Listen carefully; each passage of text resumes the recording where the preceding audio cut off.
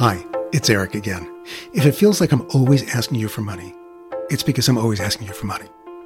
That's because producing a high-quality podcast like Making Gay History costs a lot, between $10,000 and $20,000 for each episode, for the audio and all the extra resources and archival photos you'll find on our website. One way to help us keep bringing LGBTQ history to life through the voices of the people who lived it is to join our Patreon community, $5 a month or $60 a year. And for that, you get a front row seat to my interviews with present-day history makers, behind-the-scenes production conversations, and delicious clips from my archive that we couldn't include in regular episodes. Right now, we have 200 Patreon followers. That's just a fraction of our many thousands of listeners. Can you help us double that by the 55th anniversary of Stonewall this coming Pride Month? We can't do what we do without all our supporters. And if you aren't one already, I hope you will be soon. Or, if you are already, get one of your friends to sign up to join our Patreon community at patreon.com/makinggayhistory. That's patreon.com/makinggayhistory. Or just go to makinggayhistory.com and hit the Patreon subscription button on our homepage. Thanks so much. Now, on to the episode you've chosen to hear.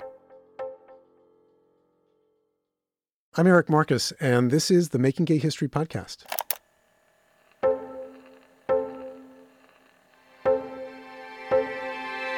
This week, I want you to meet Wendell Sayers. You won't read about Wendell in any of the history books. Try an online search, and all you're going to find is the day he was born and the day he died. You won't even find his name in my book because he asked me not to use it. He worried that word might get back to his family that he was gay, so I called him Paul Phillips, and I didn't say where he lived. The world Wendell grew up in was stacked against him from the day he was born in 1904. He was black, adopted, gay, small-town western Kansas. But he found a way out, and against all odds, he built a life. He had a career, and he even found his way in the 1950s to a local chapter of the Mattachine Society. That was one of the first gay rights organizations, which was founded in 1950. So here's the scene. I'm in Denver on a bleak winter's day in a solidly middle-class neighborhood of identical houses next door to the old Stapleton Airport, which was still open back then. So I park my car in front of a well-maintained ranch. Wendell greets me at the door. He's dressed in pressed gray slacks, crisp white shirt, gray patterned tie, spit-shined black shoes. He's a solid, handsome man. He could be 70. He's really 84. After a quick tour of his tidy living room, Wendell pours us each a glass of water and we sit down at his dining room table. I clip the mic to his tie and I set my tape recorder to record.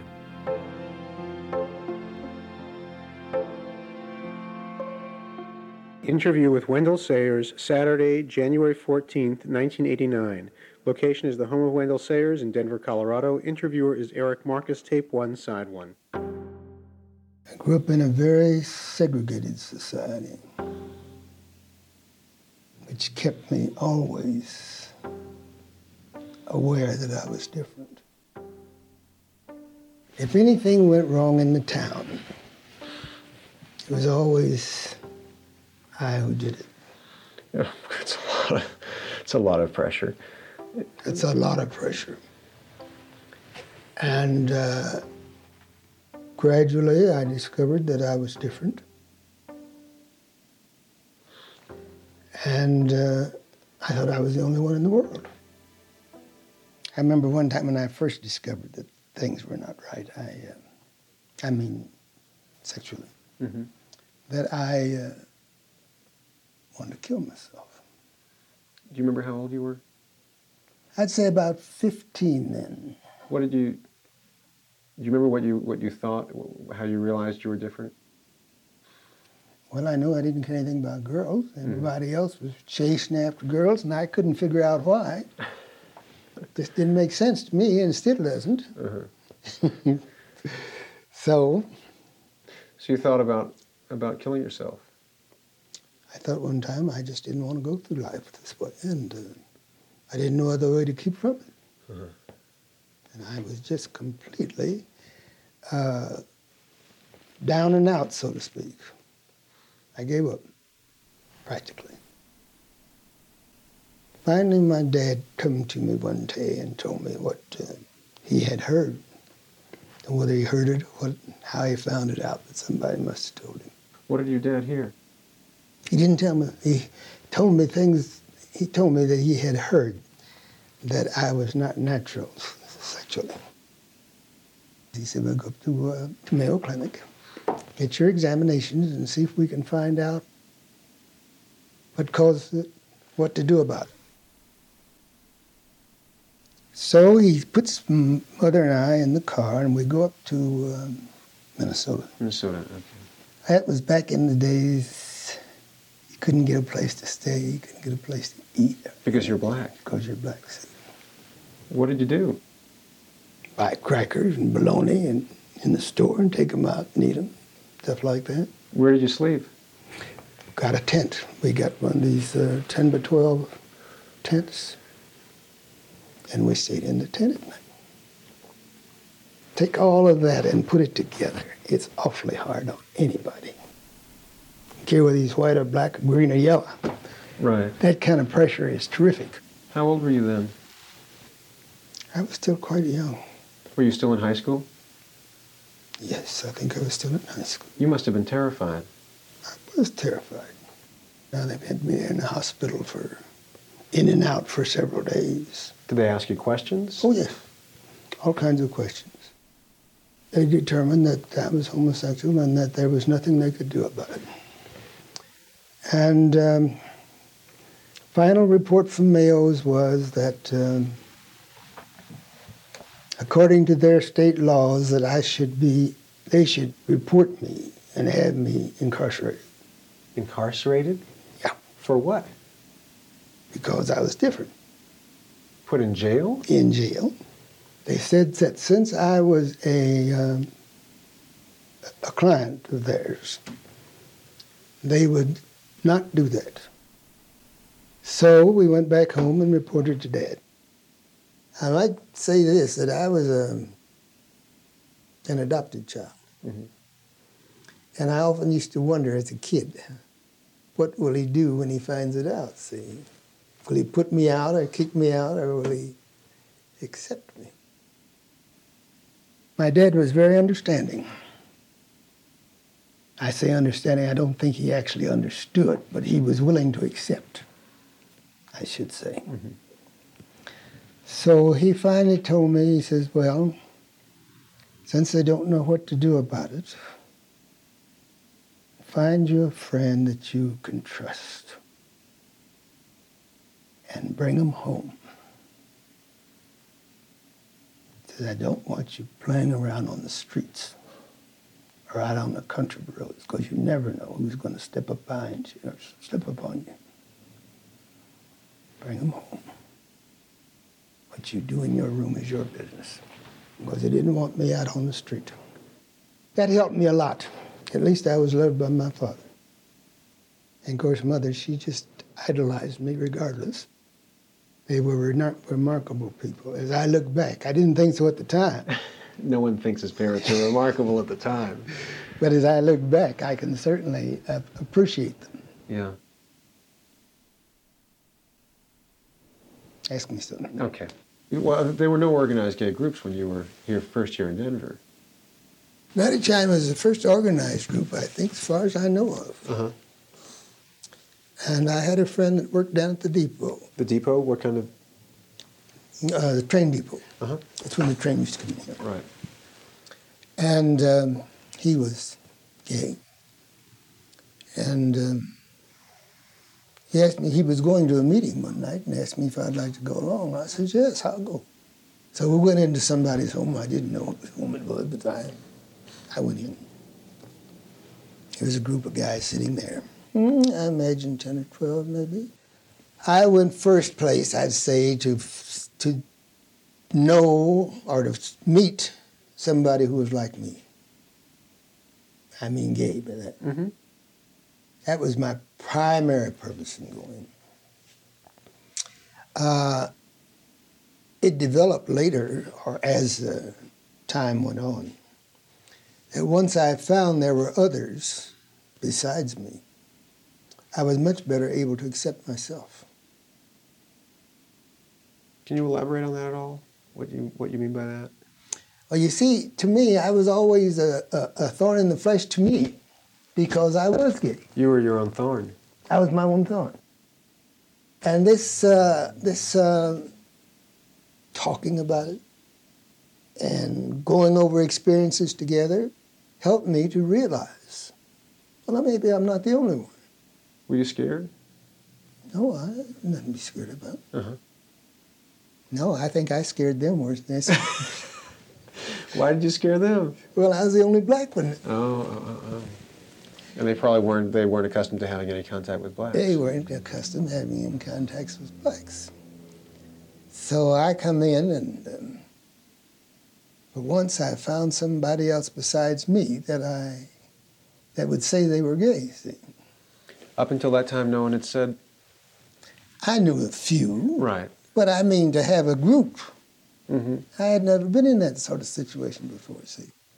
I was completely happy to find somebody because I thought I would be accepted and a part of the crowd. Mm-hmm. And I was really happy the first meeting I went to. Guys were not friendly, They weren't friendly. but that was all right. They didn't know me. Uh-huh. All they knew was I was a lawyer. And they were afraid of me, I think, because I was a lawyer. They was terrified of the law. What's this guy doing here? Who's he going to turn in the city? Uh-huh. Were you concerned about your practice when you went to this first meeting? I was concerned about my practice at every meeting I ever went to. Uh-huh. Because I was working for the Attorney General's office at the time. Oh, you must have been really concerned. First black ever up there. The first black to work for the Attorney General in Denver. Denver.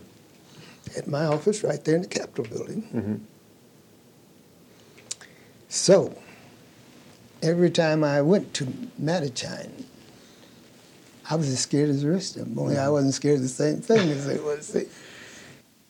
Just imagine the Denver Post would come out, front page. First black in the Attorney General's office turns out to be. Throw yourself off the Capitol for that one. I sure would. I had been raised so much as a underdog. I just would have done anything if I could have taken a step higher, see.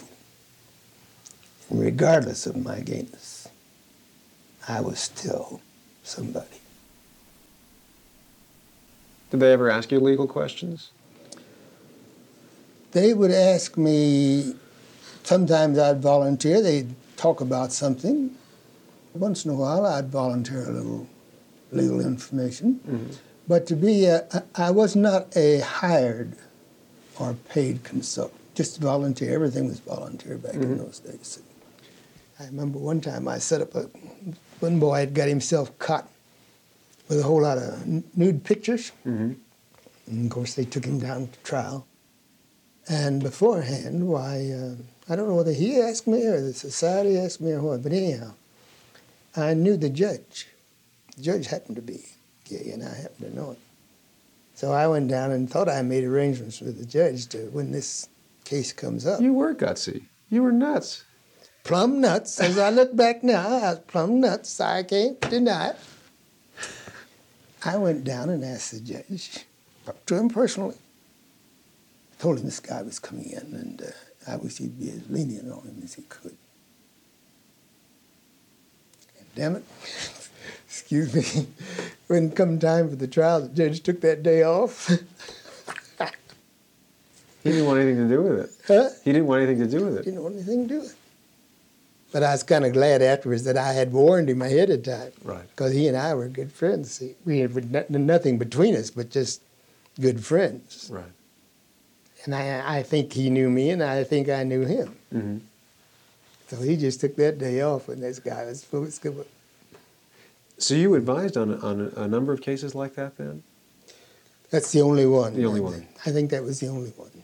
But you stuck your neck out. That was way out. That was way out. It's a wonder somebody didn't chop it off. It's a wonder somebody didn't chop it off. You must feel like God's been watching over you. God pretty has carefully. watched over me, I'm telling you, ever since the day I was born. Yes, sir, definitely.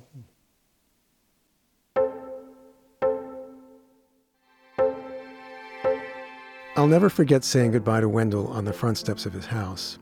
There was something he wanted to ask me. and the question came as a surprise. He said, "Do you think it's too late for me to meet someone?" I knew from spending a few hours with Wendell how lonely he was, so I didn't tell him what I really thought. So I said that I thought it was never too late. There was always hope of meeting someone. But of course I didn't believe it. Wendell was so isolated and fearful of people knowing he was gay that the odds of him meeting anyone were slim to none. We never spoke again, but I think of Wendell often and the life he might have had if he had been born in 1958, the year I was born, instead of 1904. Wendell was 93 when he died. I hope he wasn't alone.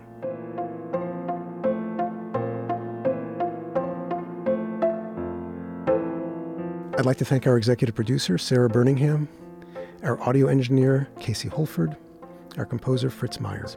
Thank you also to Hannah Moak, our social media guru, and our webmaster, Jonathan Dozier-Ezel. We had production assistance from Jenna Weiss-Berman, whose enthusiasm for this project made it possible.